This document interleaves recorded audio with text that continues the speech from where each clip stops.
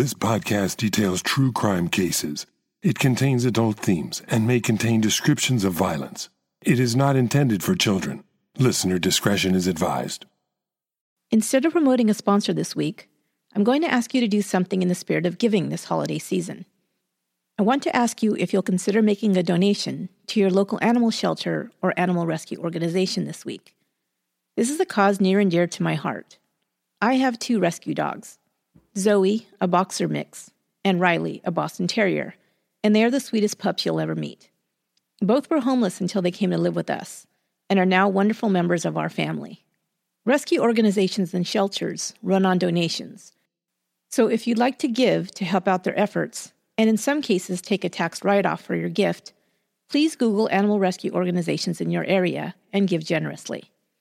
Here are some in Northern California that you can give to: the Santa Clara County Animal Shelter, the San Jose Animal Care Center, that's where I adopted Riley, or Wonder Dog Rescue. Thank you so much.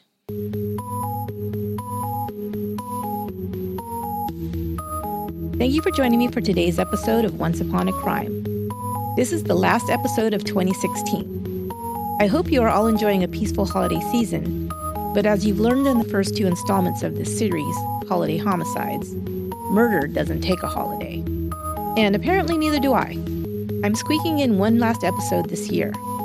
It'll kind of be like that last forgotten gift you find under the tree or in a closet a few days after Christmas, something I seem to do every year. In this episode, I'll recount a case that shocked Madison, Wisconsin in 1977, when a body was discovered on Christmas Day, partially buried in a snowbank. It became big news in Madison and beyond. The details were made for television. The case had murder, sex, and a beautiful accused murderess. The public ate it up, and it was the first televised murder trial ever in Wisconsin. You've already heard the disclaimer, but I will just give you an additional caveat. This episode is not intended for children. Kinky sex is involved. You've been warned. This is Chapter 3 of Holiday Homicides, Murder in Madison.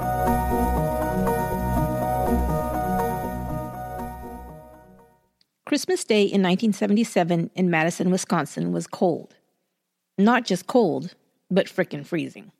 The temperature with the wind chill factored in was recorded at 41 below zero that day, and 8 inches of snow had recently fallen. Of course, many people were off for the holiday, including clerks and officers in the Madison Police Department, which was being run with a skeleton crew. At about 10 a.m. on Christmas Day, a man walked into the Madison Police Headquarters and up to the desk sergeant on duty. The sergeant noticed the man looked either drunk or ill, and none too steady on his feet. He approached and blurted out, "Last night I helped bury a body in a snowbank. I don't know who he was, but I can take you to where the body is." The desk sergeant made a call to Lieutenant Chuck Lolling, who was home helping his wife prepare their Christmas meal. Before long, he was headed out in the cold to search for a body. All thoughts of that Christmas turkey now put on hold. The man who confessed to burying the body was named Jerry Davies. Davies was a 31-year-old shipping clerk who worked at the University of Wisconsin. Now he led the way for Lieutenant Lolling, 3 uniformed officers, the county coroner, and the assistant DA up Black Hawk Road to the Black Hawk Ski Jumps parking lot. He pointed to a snowbank near a grove of trees nearby. As the officers approached with shovels preparing to dig, they saw an arm sticking out of the snow. They didn't have to dig long before more of the body was exposed. It seemed barely covered and looked like it had been done in haste. The coroner had the men stop digging periodically to snap pictures of the body for his records. The body was of a Caucasian man, and injuries were apparent on his head. He was obviously beaten or injured in some way, with multiple contusions visible on the skull. He had been buried nude. When they uncovered more, they were taken aback by the condition of the body around the genital region. The area had been battered black and blue, and the genitals were extremely swollen. While the men continued to dig out the corpse for removal to the morgue, Davies, who'd been looking on, vomited in the snow. Davies was then transported back to police headquarters for questioning. He readily confessed that he and his fiancée, Barbara Hoffman, had buried the body. Davies seemed distraught, alternately crying, shaking, and even hyperventilating at times during the interrogation. They were able to get the following details from him. On the morning of December 23rd, Davies had picked up Barbara from her apartment on State Street. Barbara did not have a car, and he often drove her to her job at EDS Federal, where she worked as a clerical assistant. On the drive, they didn't speak of anything much. Barbara was going to visit her family for Christmas, and he asked if he'd see her before she left the next night. She said probably not. She'd be too busy, and he should call her a couple of days after Christmas. Davies was disappointed, but agreed, and said goodbye to her as he dropped her off. So he was surprised when that night Barbara called him and asked him if he'd like to come by.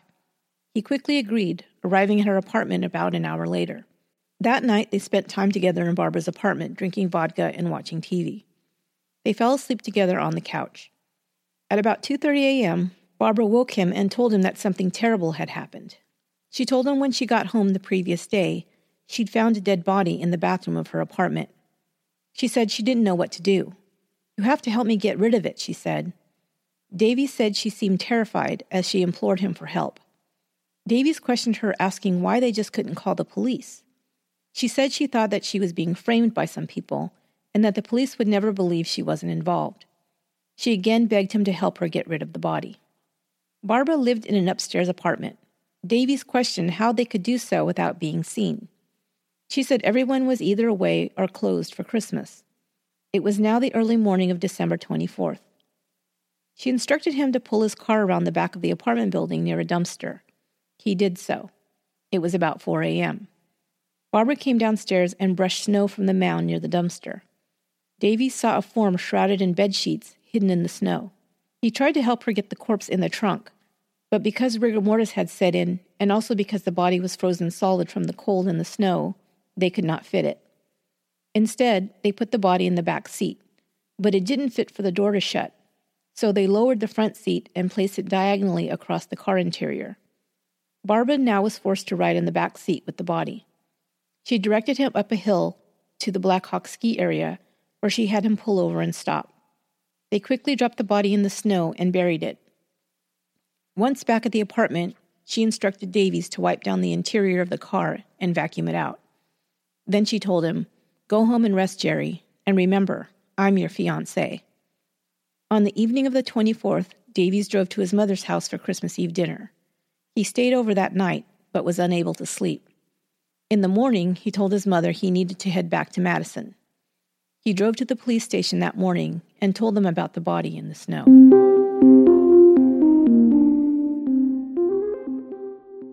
Now the police were interested in discovering more about Barbara Hoffman and also determining the identity of the man whose body now sat in the coroner's office awaiting an autopsy. Barbara Hoffman was not only a clerical worker, but also a former University of Wisconsin student, majoring in biochemistry, and more interestingly, a sex worker who had previously been employed at the oddly named Jan's Health Spa, a known massage parlor in Madison that also ran a brisk sex trade. Jerry Davies had met Barbara at Jan's. He had been a former client. Davies was a socially awkward young man who had few friends and never dated. He was one of 4 children, and his father had left when he was just a young boy, and the family hadn't seen or heard from him in over 15 years. Davies stayed in close contact with his mother, even after moving away to work in Madison. He would travel every weekend to Spring Green to visit her and have dinner. Davies, of course, would have heard that at Jan's, a person could pay for human contact with any number of girls. It was one of the most notorious massage parlors, as they were known, in Madison, and there were several. Besides getting a massage, a person could also pay for sex, pay to watch women have sex, or request special services, such as being tied up, whipped, or other forms of S&M. Clients could also score drugs and sometimes even purchase a firearm. When Davies first visited Jan's in 1976, he was a 28-year-old virgin. On his 3rd visit to the establishment, he met Barbara Hoffman. She was different, he said. She wasn't overly painted up, and she didn't act oversexed. She seemed very self-assured, but gentle and fresh-faced. He was instantly attracted to her in a way he hadn't experienced before. He began visiting Jan's at least once a month, always asking for Barbara. He sometimes had to wait. Barbara was in high demand. Later, detectives would learn that Barbara was requested by men who, unlike Davies, requested more specialized services. S&M and pretty much anything a client wanted. Barbara, they discovered, had been dubbed the queen of the massage parlors by the other girls, and their male clients as well. But Davies experienced his time with Barbara differently. She was never aggressive, he explained. Sometimes they just talked. Davies was not so much interested in sex as he was in the pseudo-relationship he shared with Barbara. Although he paid her the going rate, $50 for 35 minutes of her time, he felt a connection to her. It was Barbara, he said, that suggested they begin seeing each other outside of Jan's. He was surprised and thrilled. He found himself in love with Barbara, the first woman he'd ever dated. He told detectives that he and Barbara had become engaged and were supposed to marry that previous spring, but the wedding had been delayed. He also said she'd quit working at Jan's in May of 1976, and he believed her when she said she no longer was seeing any other men, even though they rarely had sex now. He said she was traumatized by her time at Jan's and was not that interested in sex, and he was okay with that. Barbara had grown up in Illinois. Her school record showed that she had been at the top of her high school class, had an IQ score of 145, and placed in the 98th percentile of her college entrance exams. She was a national merit finalist and was fluent in both German and French. She graduated high school in 1970, starting her college career at Butler University in Indianapolis on a full tuition scholarship. However, she decided to transfer to the University of Illinois at Chicago, but didn't stay there long before transferring to the University of Wisconsin. Biochemistry was her major, and she earned A's in her classes in organic chemistry, biochemistry, and microbiology. She had an overall GPA of 3.9. With just 12 credits left to earn her Bachelor's of Science degree in biochemistry, Barbara dropped out of school. She requested a leave of absence and re-enrolled in 1975, but only lasted a few weeks before dropping out again. Of course, during this time, it was learned she had begun working at Jan's. Detectives found Barbara to be a mystery. She had no close friends. The women at Jan's knew that she was popular with the clients and had a taste for Quaaludes, but that was about all. Almost all of the girls used some form of substance or another, marijuana, Quaaludes, booze, to get them through their days and nights, performing sex acts on and with strange men. Barbara was no exception, and no one judged it much. She shared almost no personal information, though, and never socialized with the other girls after hours. No one seemed to know her personal life at all. Even as detectives had searched her apartment after Davies' confession, they could find little to determine who Barbara was as an individual. There were no family photos, no mementos, nothing personal in her apartment that might give them a clue about her life. The only pictures they had found were in a box that contained pornographic pictures of men and women, probably taken at Jan's, and held onto by Barbara for who knows what reason. Barbara had boasted that she'd made $23,000 in a year, working 3 days a week at Jan's. The other girls didn't believe that Barbara had left her lucrative career at Jan's to work as a paltry clerical assistant and date a nobody. No, most believed that Barbara used the clerk job as a front and had set up shop for herself out of her apartment. Neighbors did notice different pairs of men's shoes outside of her apartment frequently. Barbara didn't allow shoes to be worn in her place. Barbara seemed to be an ice queen, ironic since she traded in flesh, but there was possibly only one person Barbara did have feelings for. It seemed that she may have had an infatuation with a man named William Garrett, and what she shared one night, possibly to impress him, would turn out to be a big mistake. William Garrett was a 6'2", 240-pound wall of muscle. He was 30 years old, very self-assured, and intimidated by no one, not even the detectives that came to question him about his relationship with Barbara Hoffman. He was also well-to-do financially. William Garrett owned and co-owned 4 massage parlors in Madison, including Jan's Health Spa. He was suspected in drug trafficking, fencing stolen merchandise and credit cards, and dealing unregistered weapons and other scams. He had begun as hired muscle for a man named Sam Serro, who was a bookie and loan shark. Serro realized there was money to be made in the massage parlor game and got in. He needed a person to hire the women and to act as a bodyguard and bouncer. He hired Garrett. Garrett was able to buy in and become a part owner and began amassing his fortune. Garrett used the girls at the massage parlor for sex whenever he wished, sometimes with Barbara. Barbara seemed to relish his attention. Whenever he called for her, she came running. One night, Barbara attended a party. She was drinking and taking Quaaludes. When Barbara was high, Garrett said she liked to talk. She began to boast about a plan she had, saying that in a couple of months it would make her a wealthy woman. She said that while she was working at Jan's, she'd met an inexperienced and naive man who'd fallen for her. She began dating him and told him she would leave the massage parlor if he promised to marry her. In order to ensure their future together, she'd convinced him that they should invest in a life insurance policy. The policy was worth close to $1 million, and she was the sole beneficiary. She explained the rest of the plan. Because of her knowledge of biochemistry, she knew how to culture botulinum toxins. She was going to use the toxins to poison the man while they were on their honeymoon trip to Mexico. It would seem as if he had gotten a fatal case of food poisoning in a foreign country. She would then have the body quickly cremated and then collect the life insurance money. Easy peasy. She then said that the marriage date was already set and the passport secured. It was all going according to plan. Garrett, hearing the story secondhand from his roommate, went to talk to her, telling her that she was nuts if she thought she could pull off this scam. First of all, she was talking about murder. Second, insurance companies weren't idiots and were not about to pay off almost $1 million without a thorough investigation. She would surely get caught if she went ahead with this ridiculous plan. "What do you care anyway?" Barbara retorted, and then she denied having said anything of the sort. But Garrett had visited Barbara in her apartment to have this conversation and had seen a note taped to her refrigerator door, a note that looked like a checklist with the items marriage license and passport checked off. He now relayed this information to the detectives.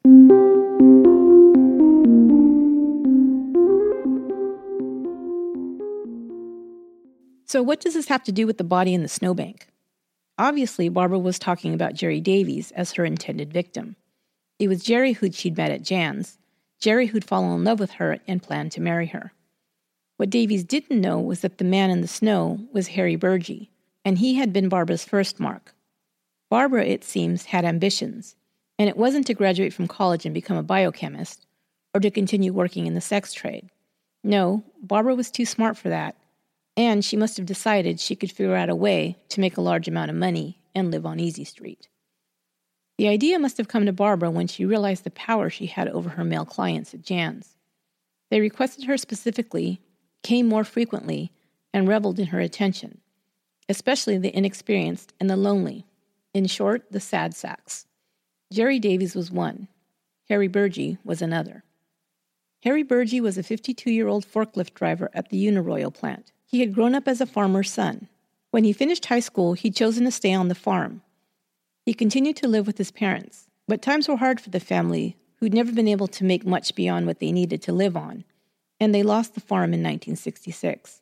Harry was, at that time, 41 years old, and he moved with his parents into town. His father died of kidney failure a year later, and 4 years after that, his mother also died. Harry Burgee lived alone for the first time ever at the age of 46. He had an older sister who didn't find it odd that Harry never had a girlfriend or even dated. Farm work had taken up most of his younger years, and when he wasn't working, he was either fishing or hunting. Harry's life was a routine that he never complained about. He worked the second shift at the Uniroyal plant, bowled one night a week, went to a movie in Madison once in a while, and built and operated a model railroad yard in his cellar. Harry had a passion for model trains. Once a week, his sister visited him and cleaned his house and did his ironing.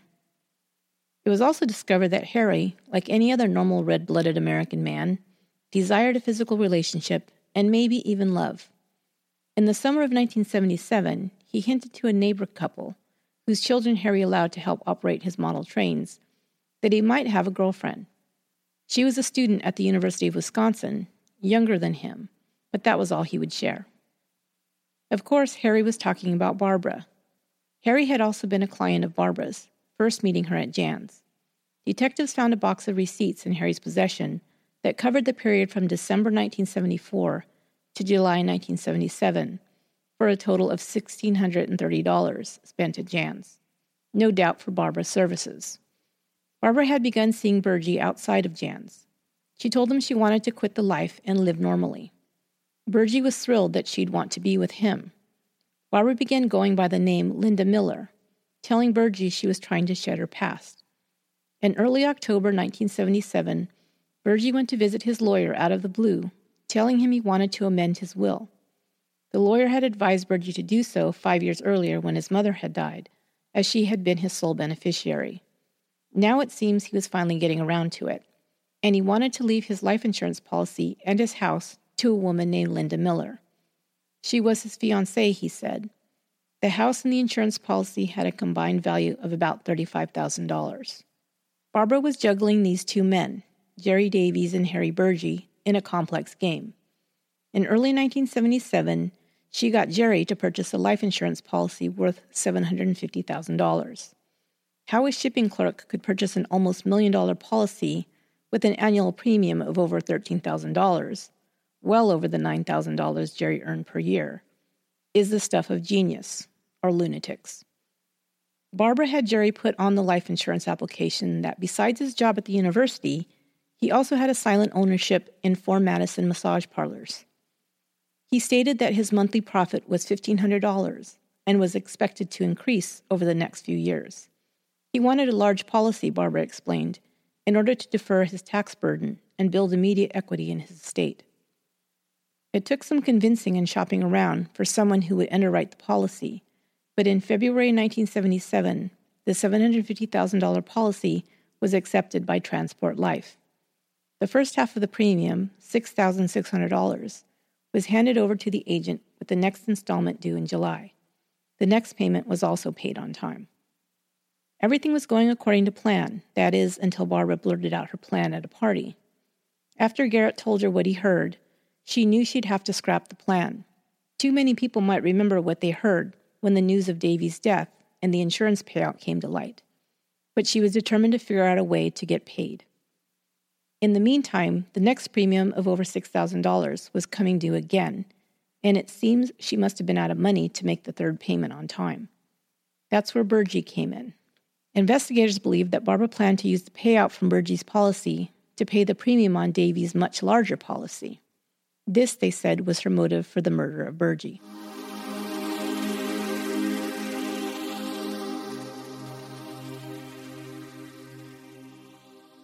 Burgee initially was believed to have been killed by blunt force trauma to the head. He had also been beaten in the genitals and had superficial scratches on his neck and back, possibly from being dragged down the stairs and to the car. He had also vomited and possibly had suffocated as a result. The cause of death was determined to be multiple blunt force blows to the head, resulting in death.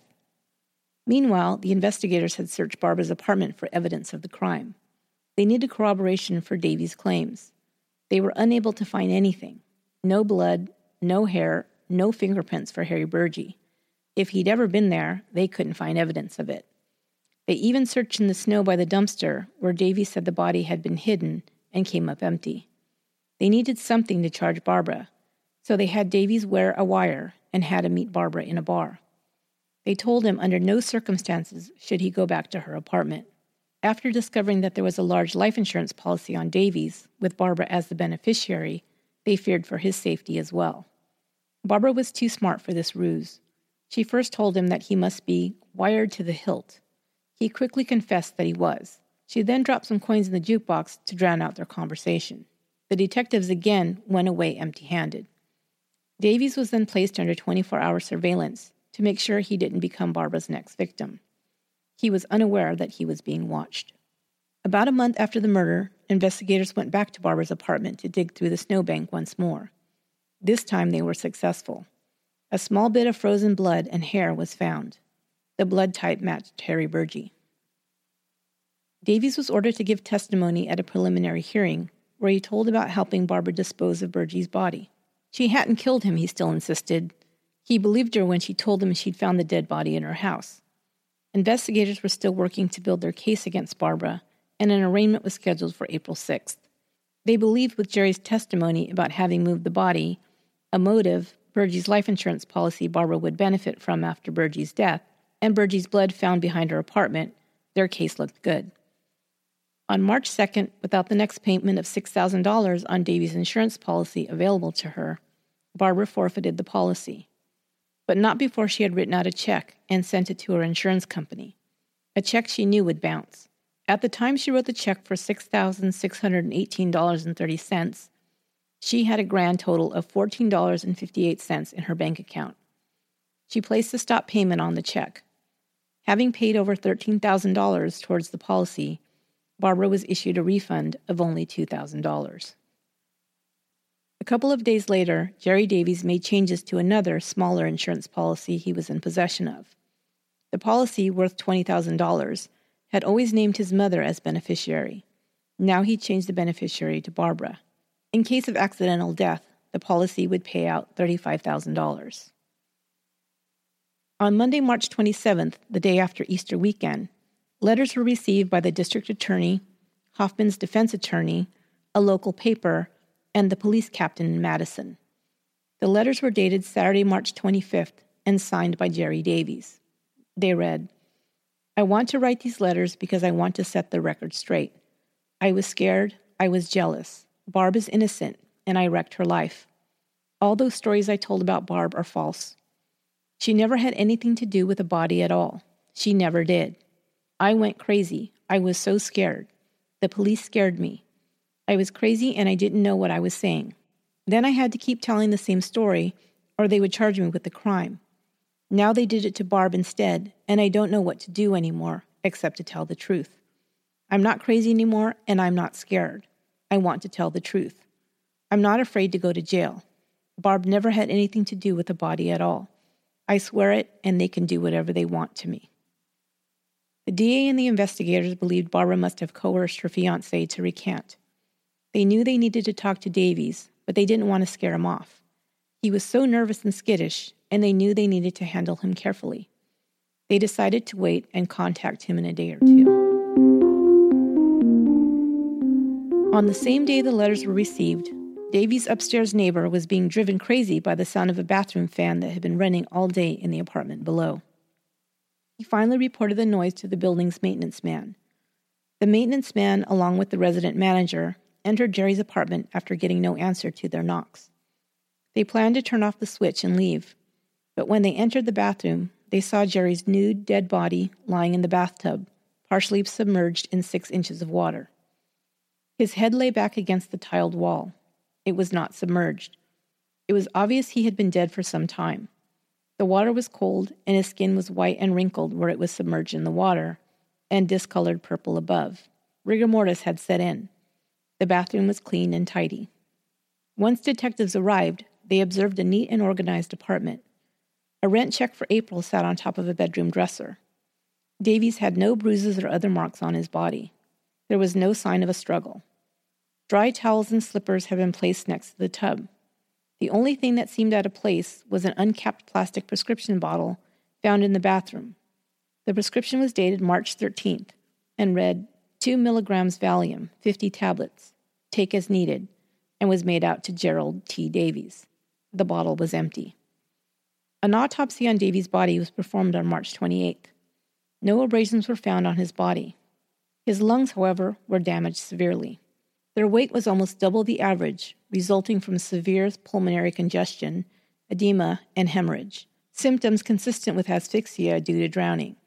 It didn't seem plausible, but with no other observed cause of death, the coroner concluded that Davies' death was due to accidental drowning.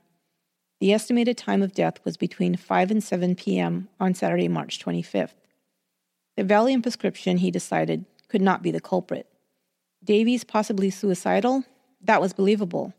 But neither the pathologist or the coroner knew of a death resulting from an overdose of Valium. Davies' organs were removed, cataloged, and stored before his body was sent to the funeral home. A toxicologist at the state crime lab, Kenneth Kempfert, had been puzzling over the Davies case for days. He did tests on the organs for any other types of drugs or substances that could have caused his death and found nothing. The stomach had contained food.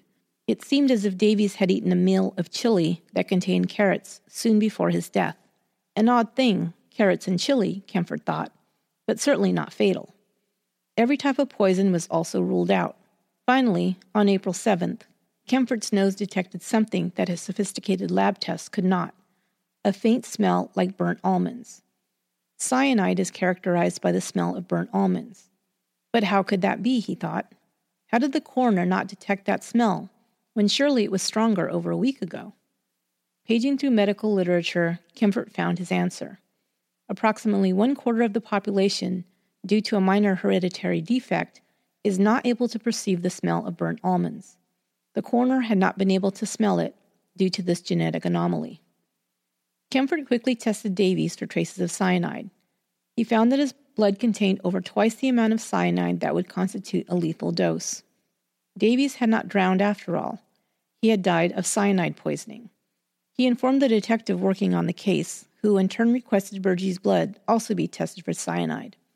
It came back positive, but Burgie's blood contained over 37 times the lethal dose of cyanide. Now detectives worked to find out how and when Barbara could have gotten cyanide. First, they considered that she might have stolen it from the university, since she'd had access to the biochemical lab.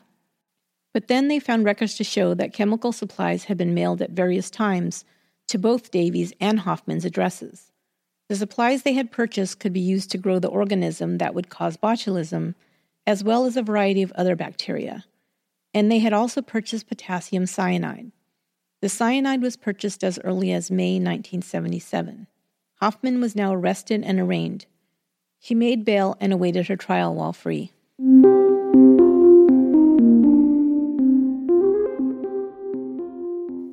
After many motions and delays, Barbara Hoffman's trial for the murders of Harry Burgie and Jerry Davies began in June of 1980. It was the first trial in Wisconsin to be televised in its entirety. The state Supreme Court had recently ruled that cameras could be allowed in the courtroom.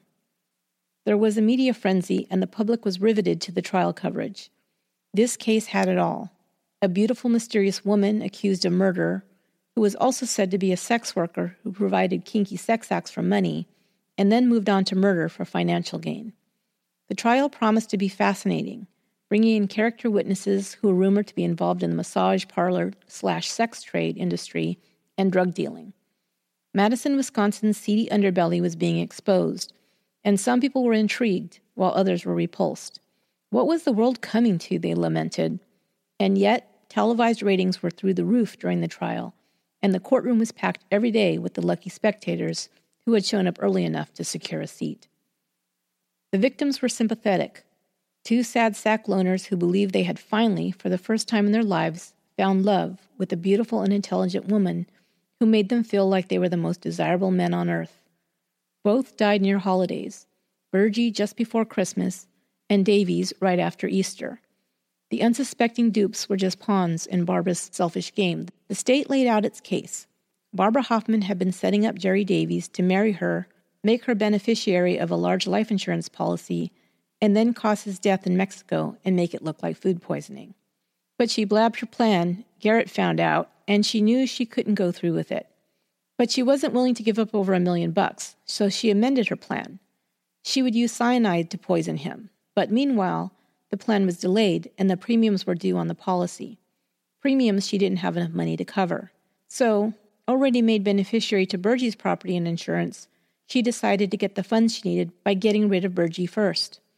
Neither man knew about the other one. So first, she killed Burgie by poisoning him. But then she needed Davies' help to dispose of Burgie's body. She believed she had enough control over Davies that he wouldn't talk, but she was wrong. His conscience couldn't take the knowledge of what he had helped Barbara do, and he went to the police. Now she had two problems. She needed the money, she had less than $15 in her bank account, and she needed to get rid of Davies, who was slated to testify against her. What would be convincing? Davies was obviously distraught and still under Barbara's influence. He couldn't believe she was guilty of murder, and he still loved her. She first coerced him into recanting his statement by letter, then told him she'd bring him some dinner. Chili, since the spicy food would cover up the taste of the cyanide she had laced it with. She then told him to take a nice relaxing bath, and everything would be fine and dandy. Afterwards, she cleaned up the apartment, left him in the tub with the empty vial of Vicodin, hoping it would be believed that he'd died of suicide. This was a simple case of the defendant causing the death of two men by poison in an attempt to collect their insurance money, the prosecution claimed. The defense countered this theory of events by saying that Davies had found out about Barbara's relationship with Burgie and in a jealous rage beat and killed him. Then, still angry, he had set up Barbara to take the fall. Later, feeling guilty for ruining her life, he set the record straight in his letters and then took his own life in remorse. The trial spectators saw Barbara every day sitting primly, poker-faced in large tortoiseshell glasses. They expected to see the queen of the massage parlors, and instead, they got the Ice Queen. She neither smiled nor frowned and reacted to nothing. Garrett made a colorful character. He was the massage parlor owner-operator who testified about Barbara spilling the beans about her plans to marry, kill, and collect a large life insurance settlement from one of her former clients. He also testified to seeing the checklist in Barbara's apartment that listed marriage license and passports. The purchases of the chemicals, including cyanide, was also brought into evidence. The detective testified to his dealings with Jerry Davies and how he had shown him where he and Barbara had hid Burgie's body. The life insurance documents listing Barbara as beneficiary to both men's policies were shared. There's one minor detail in the evidence that I think shows the lengths the investigators went in their pursuit of answers into Jerry Davies' death. As you'll recall, the autopsy showed that Davies had consumed a meal of chili that contained carrots as one of the ingredients. They believe that the cyanide had been hidden in the meal and fed to Davies by Barbara. In order to prove this to the jury, detectives called around to every place that someone could purchase chili, stores, takeout restaurants, and the like, to see if they sold chili that had carrots as an ingredient. No one did. Thus, they concluded it must have been a homemade dish, and who else would have brought it to Davies? Barbara was the only one who visited Davies, so it must have been her. The defense, of course, countered all the evidence with questions meant to cause doubt in the jury's mind.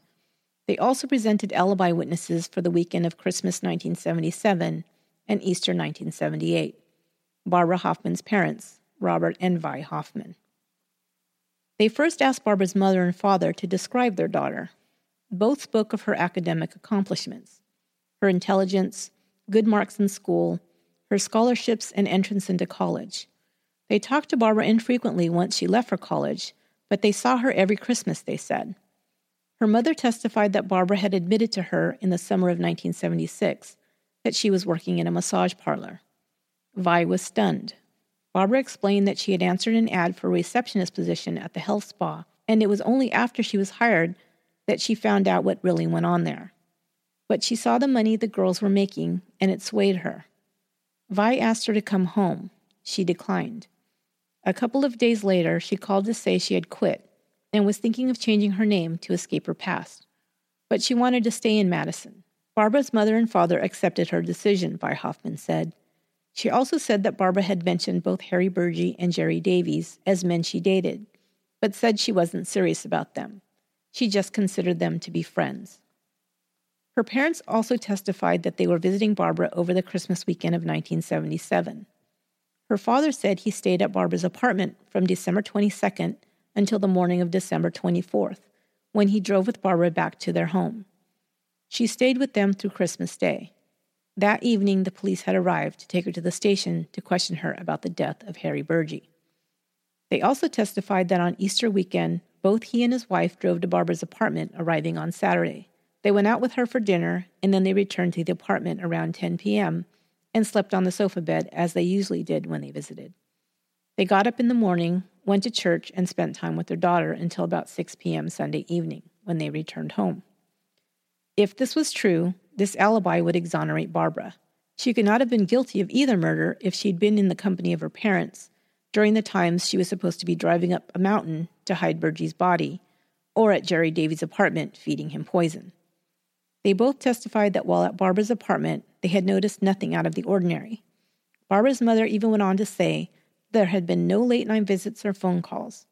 She was a light sleeper, she said, and would have heard a phone ring or a person arrive, since she was sleeping in the living room near the door and the phone.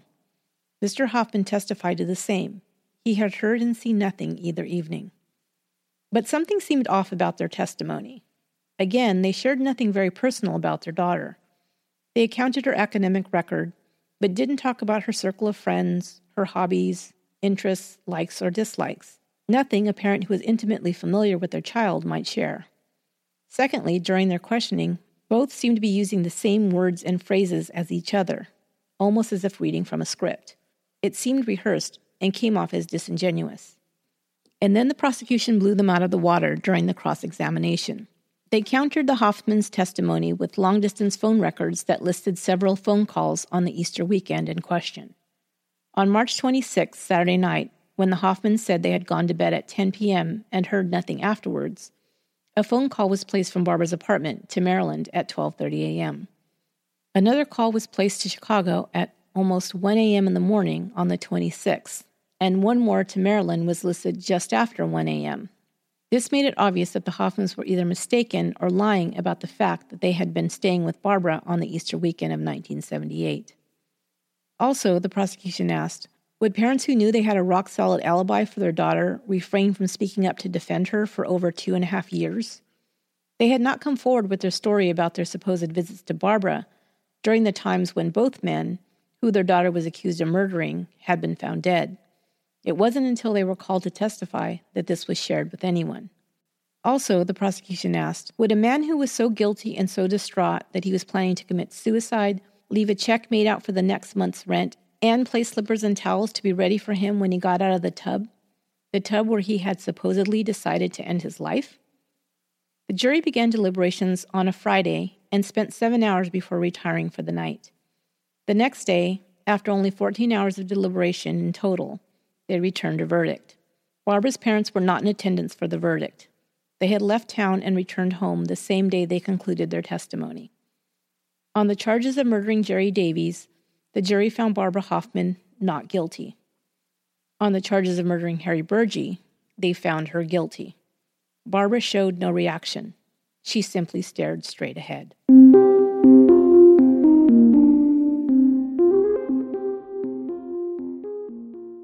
Sentencing was scheduled for July 2nd, but it was merely a formality. Wisconsin does not allow for capital punishment, and a conviction for first-degree murder carried an automatic sentence of life in prison, with eligibility for parole in 11 years, 4 months. The court asked Barbara Hoffman if she'd like to make a statement. She spoke one sentence. I did not commit the crime of which I was accused and of which I was convicted. With that, Barbara was sent to the Taycheedah Correctional Institute for Women in Fond du Lac, Wisconsin. Barbara Hoffman continued to be an enigma in prison. She never made any further statements and granted no interviews. She came up for parole one time, in 1991, and was denied. Since then, she has not sought parole again, although eligible. Barbara Hoffman is now 64 years old and is still attractive, although her hair has now gone from dark brown to gray. Because she was not convicted of the death of Jerry Davies, the insurance policy he made her beneficiary of stayed in effect, and she was slated to receive a payout of $20,000. Davies' mother, Ruth, disputed the claim. She had been beneficiary of her son's life insurance policy up until 3 weeks before his death. She argued that Hoffman had manipulated him and then killed him for financial gain. Ruth Davies and her lawyer threatened to file a civil suit, and since the criteria for a finding of guilt is not as stringent in civil cases, Hoffman's attorney agreed to settle the claim. Barbara Hoffman and Ruth Davies agreed to split the insurance payment, with each receiving $10,000.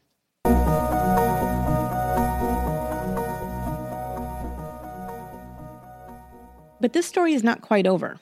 Not for me, anyway. The question I still had in my mind was, since Barbara, we know, was so intelligent, so meticulous in her planning, so much so that if she did kill Jerry Davies, and most firmly believe she did, she got away with murder. She left almost no evidence of the crime, leaving behind no trace of her own involvement beyond circumstantial evidence. How could she then have blundered so badly in Harry Burgee's murder? Did she plan to kill Harry Burgee in her own apartment on the 3rd floor and then have to figure out a way to dispose of the body, having to call in help who would become a witness against her? It seems pretty sloppy and unplanned. So I did a little more digging and found an alternate theory that I think makes more sense. You judge for yourself. I think Harry Burgee was an easy source of cash, so she kept him around. She also would receive his life insurance and his property once he died.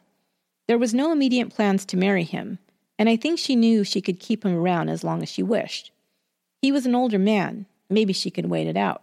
Ironically, when the autopsy was performed on Burgee, it was discovered that he had advanced stage cancer in his right kidney. It was probable that he was unaware of this. There were no records of doctor visits or treatments, and the coroner determined he probably would not have survived more than a year if this condition was left untreated. No, I think her real plan, as she outlined to Garrett, was to kill Davies, make it look like a tragic case of food poisoning, and then collect the money. If she could do this, Burgee would be inconsequential to her. The theory then of what happened that Christmas weekend of 1977 goes like this. Barbara was still planning to off Davies with cyanide. I think she still believed she could get the money for the premiums, and she probably would have without the pressure of the murder investigation. She had been scamming her male clients for a while, blackmailing them to take out loans for her at the university bank, or she would expose them as her Johns. The amounts she was able to coerce them to sign loans for were in the range of $2,000 to $6,000. I think she had started to break things off with Burgee, or perhaps not. Either way, he came by on December 22nd to see Barbara at her apartment. Barbara had in her possession crystallized cyanide. It can be mistaken for another granulated white substance, such as sugar. Harry Burgee took sugar in his coffee, and coffee was found in his stomach contents at his autopsy. It's possible that by accident, Harry Burgee spiked his own coffee with cyanide. That would explain why the dosage was much higher than what was used on Jerry Davies, 37 times the lethal amount versus 1.5 to 2 times. As a biochemistry student with knowledge of cyanide, Barbara would have known she didn't need to use that much to kill Burgee. So it was an accident that Burgee was poisoned and died, and then Barbara had to drag him down the stairs to get rid of the body. But she had no car, so she had to ask Davies for help. She couldn't simply call the police and say there'd been an accident. First of all, how could she explain why she had cyanide in her apartment? Second, she was beneficiary of Burgee's life insurance, and surely an accidental poisoning would put her under suspicion of murder. What about the wounds to Burgee? The head wounds can be easily explained. Some believe that cyanide poisoning causes instant death, but it doesn't. It's a very violent, horrible death. Onset symptoms include headache, dizziness, fast heart rate, shortness of breath, and vomiting. This may then be followed by seizures, slow heart rate, low blood pressure, loss of consciousness, and finally cardiac arrest. The seizures can be quite violent and may have caused the injuries to Burgee's head. The postmortem injuries to his head and neck were most likely caused by being dragged down the stairs and into the snowbank. The time from ingestion of the poison to symptoms and death can be several minutes. What about the injuries to his genitals? The coroner said a hard kick to the groin, or more than one, could have resulted in these injuries. It is possible that while in the beginning stages of the poison symptoms, Harry lunged towards Barbara in the small apartment and she kicked him. Or for some reason, I think she might have become so enraged at seeing the dying man on the floor, now creating a huge problem for her and possibly destroying her plans to collect Davies' almost $1 million policy, that she kicked him or stomped on him in anger. The irony of this is that she might have been telling the truth when she said that she was not guilty of the crime, quote, for which I've been convicted. She was convicted of the first-degree murder of Harry Burgee only. If his death was a stupid accident, then she was telling the truth. When I research a case, I like to dig in and find out a little more about the criminal. Usually I can find information about their life, their upbringing, etc., that helps paint a picture of the individual and possibly helps us to understand why they might have committed the crime. But Barbara Hoffman remained a mystery, so at first I felt a frustration that I would not be able to share any insight about her with you. But as I read more about this case, I think I might have a little to share with you, and some insights about criminals in general. I hope you'll indulge me in these opinions.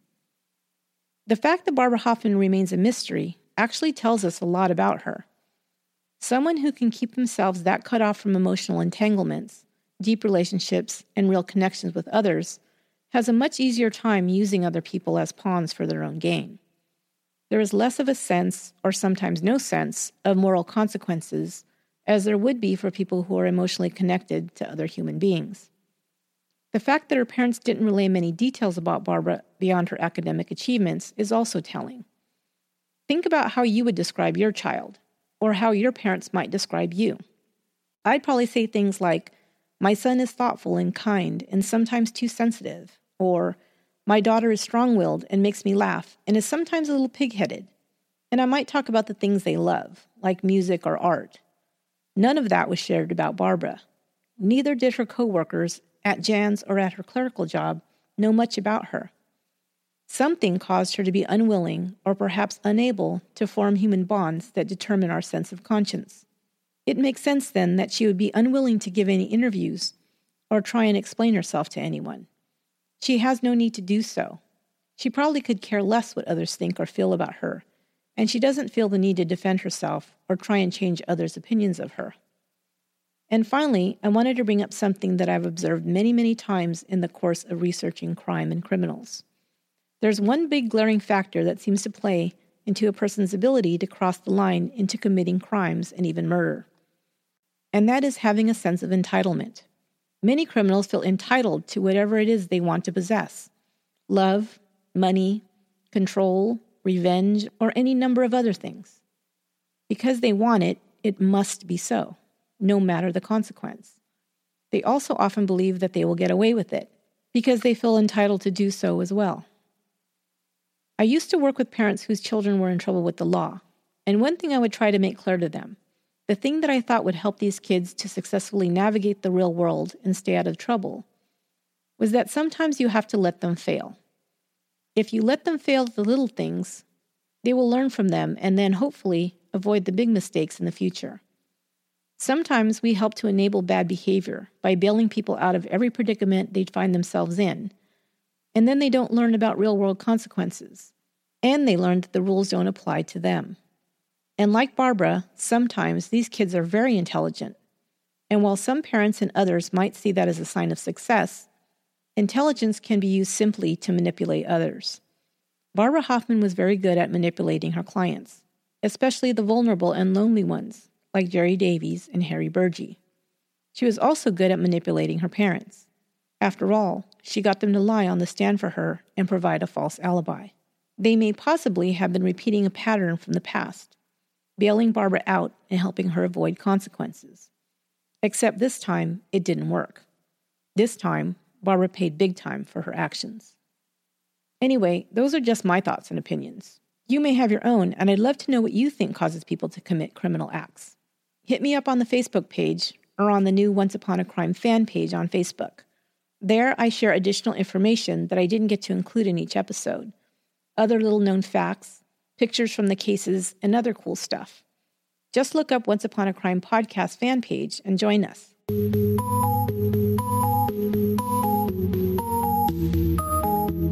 Thanks for joining me for another episode of Once Upon a Crime.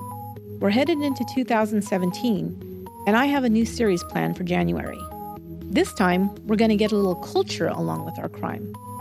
In the next series, I'll be sharing cases of crimes committed by or against artists. Or if you want to be fancy, artistes. So come and be fancy with us next month when I begin the new series, Artful Crimes. Until then, I wish you a happy and safe new year and a prosperous and peaceful 2017. Once Upon a Crime is written, produced, and edited by me, Esther Ludlow. Our marketing assistant is Nancy Chen, and our research assistants are Sabrina Atkinson and Sarah Villarreal. To give feedback or suggest show topics, you can find me on Facebook at Once Upon a Crime Pod and on Twitter and Instagram at Upon a Crime. Until next time, be good to one another.